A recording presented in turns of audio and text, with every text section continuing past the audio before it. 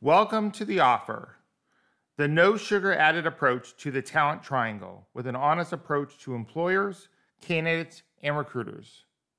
I am your host, Michael Glinter.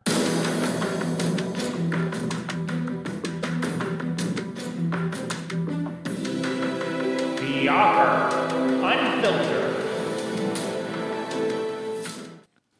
So today's bonus episode, being resilient and overcoming obstacles while using LinkedIn to build success, is inspired by a gentleman who reached out to me with regards to doing a podcast together on the value of LinkedIn and how you could use LinkedIn to be successful. And the podcast we're doing today is not exactly that. I wanted to talk about his story because his story is what really resonates to me, and what makes him extraordinarily valuable to others is to listen to, really his story of how he rose to success. He fell down that hill to get back up, to rise to success again. And I think that this is a story that will hopefully help others who have gone through times of failure or have gone through times where they've fallen and they thought, am I ever going to get back up again? I think Scott will bring forward that excitement level that you can actually do that. So I want to introduce a guy, very awesome guy that I met the other day. He is a best-selling author. He's a public speaker. He does coaching on how to use LinkedIn. And he has an inspiring story that I think we all need to listen to and pay attention to. So let me welcome Scott. This is Scott. Hey, Scott, it's Mike Glinter. Michael, how are you? I'm doing all right. I looked at your background a couple times, and it's very fascinating. So I kind of like to understand your story because you said on your website that you became a millionaire in your 20s, but then lost it all and had to kind of rebuild or restart, which I imagine has kind of inspired you to kind of be what you are today as far as like a coach and a mentor and things like that. So I guess I think it's important for the listeners to know kind of where this all began. Yeah, totally. Well, I'm happy to share anything and everything. So tell us a little bit about your story. I always say that's a loaded question because it is so diverse. So I've been in entrepreneurship since I was 18 years old. And how that happened was completely accidental. My father owned a few different industrial businesses when I was growing up and ended up selling his last business and then started working for someone else managing locations for a physical rehabilitation company. So it was kind of weird looking back, having him work for someone else instead of his own self. But outside looking in, everything seemed normal and looked fine. After attending the University of Pittsburgh my freshman year in 1997, that summer, I was home. Myself, my mother, my sister, and my father, and we were barbecuing, just the four of us. And my dad said, we need to have a family talk. And he said, listen, he goes, I'm going to be leaving the company that I'm working for. And with the help of your two grandfathers, we are going to be purchasing a fitness club in downtown Philadelphia. Nice. And he said, that's where I'm going to be spending most of my time. And we said, okay. I mean, my dad's always been into fitness.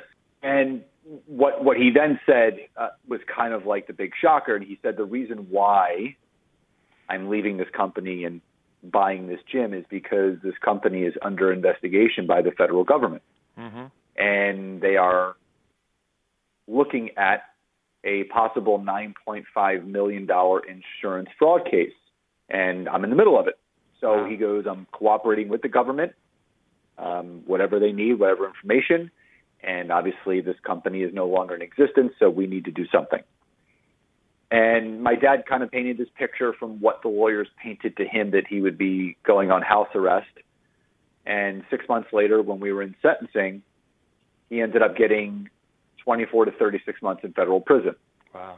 So I was the one that then had to take over the gym. My sister was 3 years younger than me, so she was a junior in high school. My mom had a job, but she was now going to be helping me part-time at the gym. So at 18 and a half and a sophomore in college, I had to become an entrepreneur and a business owner.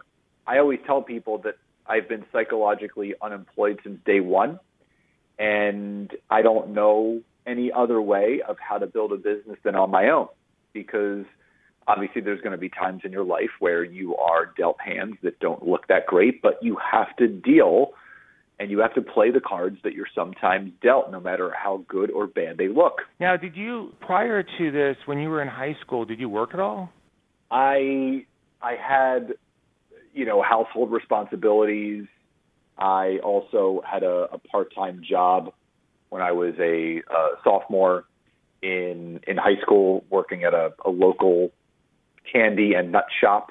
Okay. And after my senior year of high school, in between high school and college, I actually had two jobs to make some money going into college. Always had a good work ethic. I was always an athlete, so I played a lot of sports too growing up, a lot of travel baseball and basketball, so I was always doing something. So then fast forward, you're taking over the gym business, you're having to grow up a lot faster than you thought.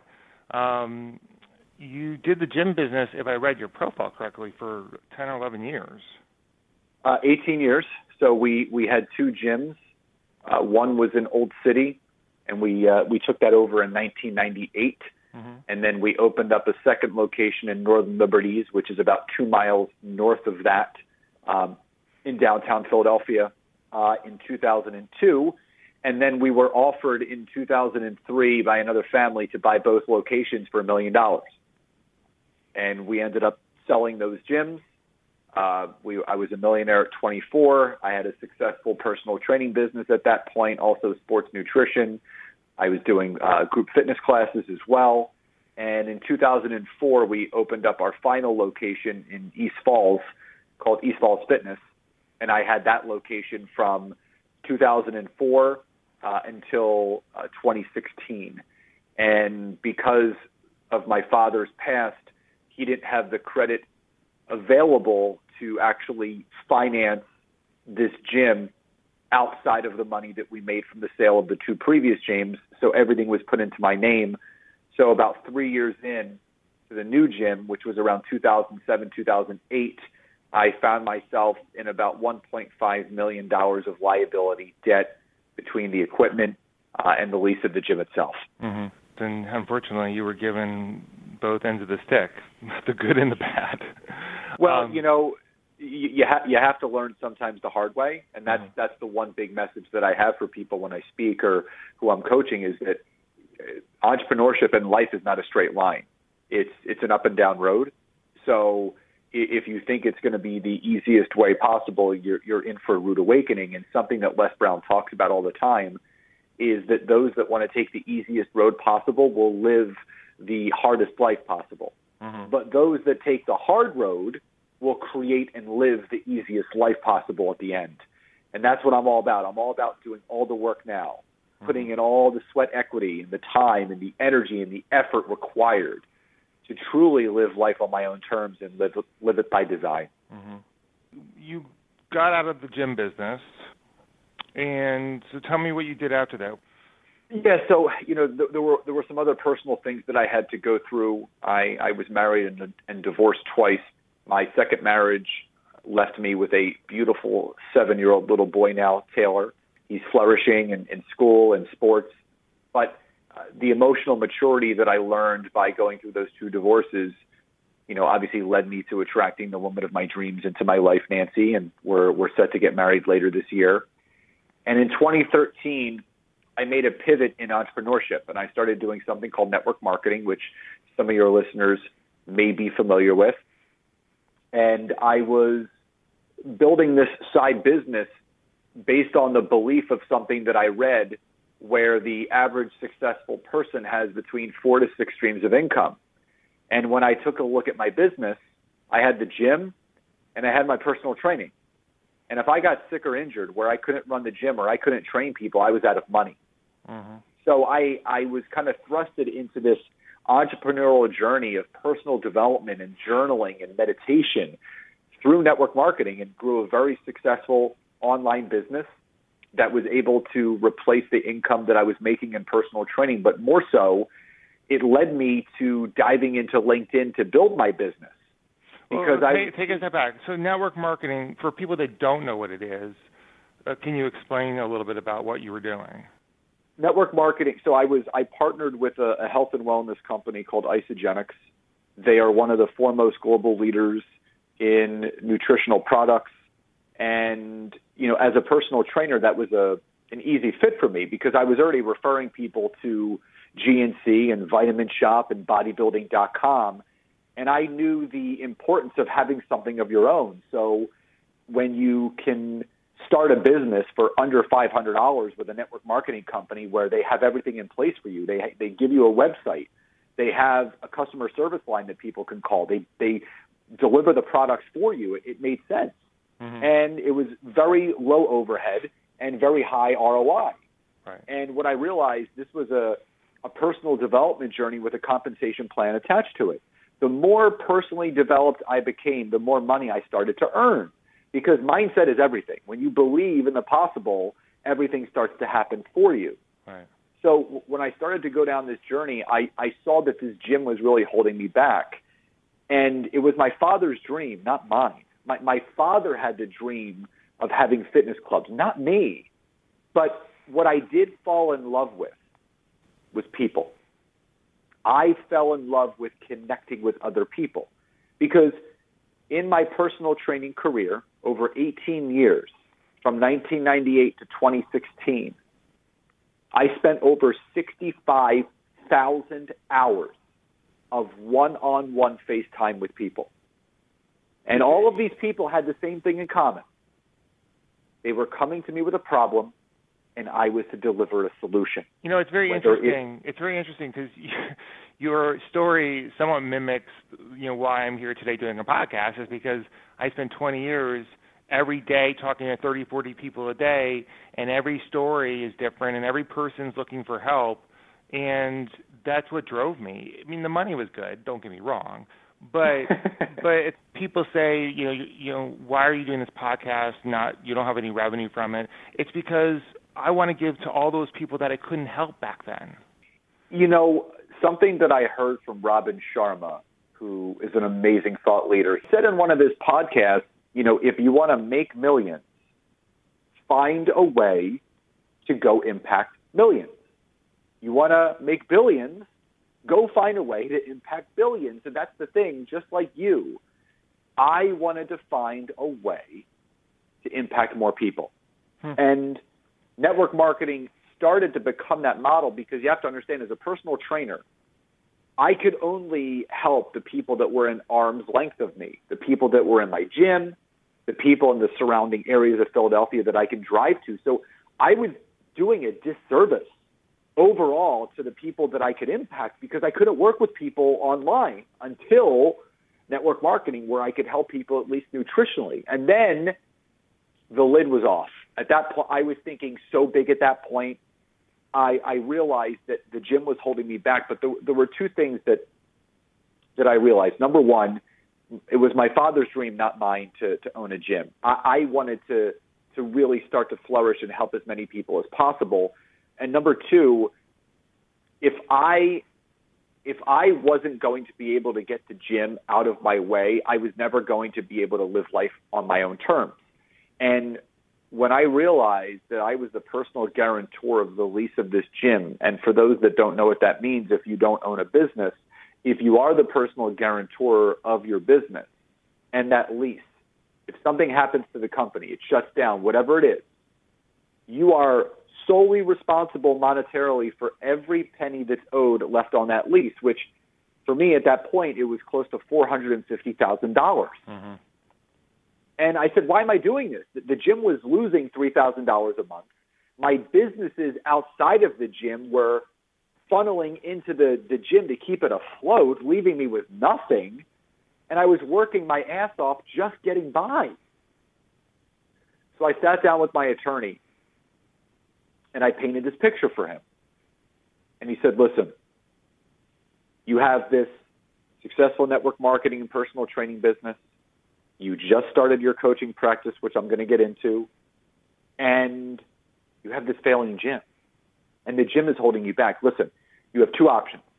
You can continue going down this path, working as hard as you can and as hard as you are, and funneling that money to support and keep the gym afloat, or you can file for personal bankruptcy. And this was back in 2016. And when I heard the word bankruptcy, I didn't hear your life is over. I heard your life is about to begin, because this was my way of being able to live life on my own terms. And he said to me, on a scale of 1 to 10, 10 being a slam dunk, you should absolutely do this. 1 being no way, keep going, there is a light at the end of the tunnel. He said you're a 9.5. So on July 1st of 2016, close to 4 years ago, I filed for personal bankruptcy. Now, let me ask you a question, just to break in. Where was your father during all this? So when I discovered that I was the personal guarantor of this lease, and this was about 6 months prior to me filing for bankruptcy, so it was close to the end of 2015, I then realized that if I was going to get out of this, it was going to have to be on my own. So I called my father into my office and I said, listen, if this gym stands any chance of surviving, and if our relationship has any chance of surviving, you're going to have to find somewhere else to train. And he didn't argue with me. There was no yelling. There was no screaming. He understood. He packed his gym bag. He left, and he never came back. And that saved our relationship. It brought us back to being father and son. It actually brought us closer than ever.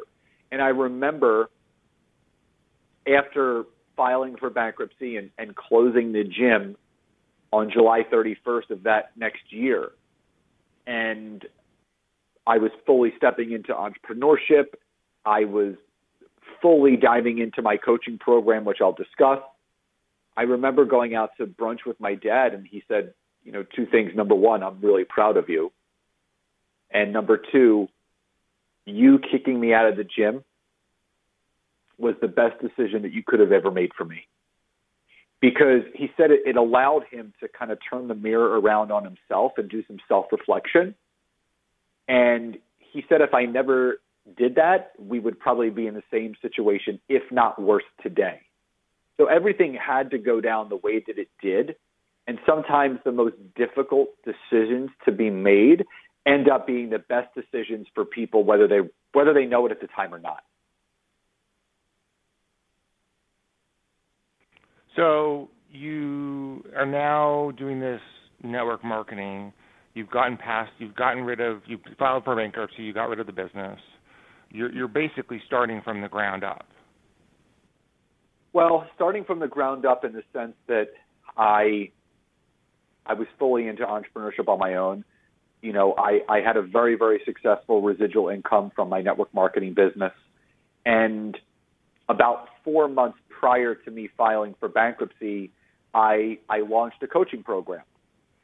And it was based around what I'm still doing today, almost 4 years later, teaching LinkedIn. And in network marketing, it's all about relationship building. It's all about creating conversations and trust and rapport. And I wasn't finding consistent success on Facebook and Instagram because it wasn't the right avatar for me. And I remember that when I was working with my first mentor, she said to me, you have to look yourself in the mirror and you need to ask yourself, how am I going to recruit me today? How am I going to connect with me today? How am I going to build a relationship with me today? And something clicked. I was looking for the business version of me the entire time. I was looking for other gym owners, other trainers, other sports nutritionists, other group fitness instructors like I was. I wasn't going to find them on Facebook and Instagram. And if I did, they were on there for themselves, not to collaborate. Because in the book, The Science of Getting Rich by Wallace D. Wattles, he states that instead of living in a world of comparison and competition, live in a world of creation and collaboration. Right, and we all know that Facebook and Instagram, I mean, it's what people want you to think they are. It's make-believe. Yeah. But LinkedIn is really not that. LinkedIn is who you are. It's reality. So, if you want to create a fantasy world of what you want people to believe you are, you go to Facebook or Instagram. But if you want people to take you seriously, you go to LinkedIn. Michael, I couldn't have said it any better myself, because what I'm seeing now on Facebook and Instagram, mostly Instagram, it's a mirage.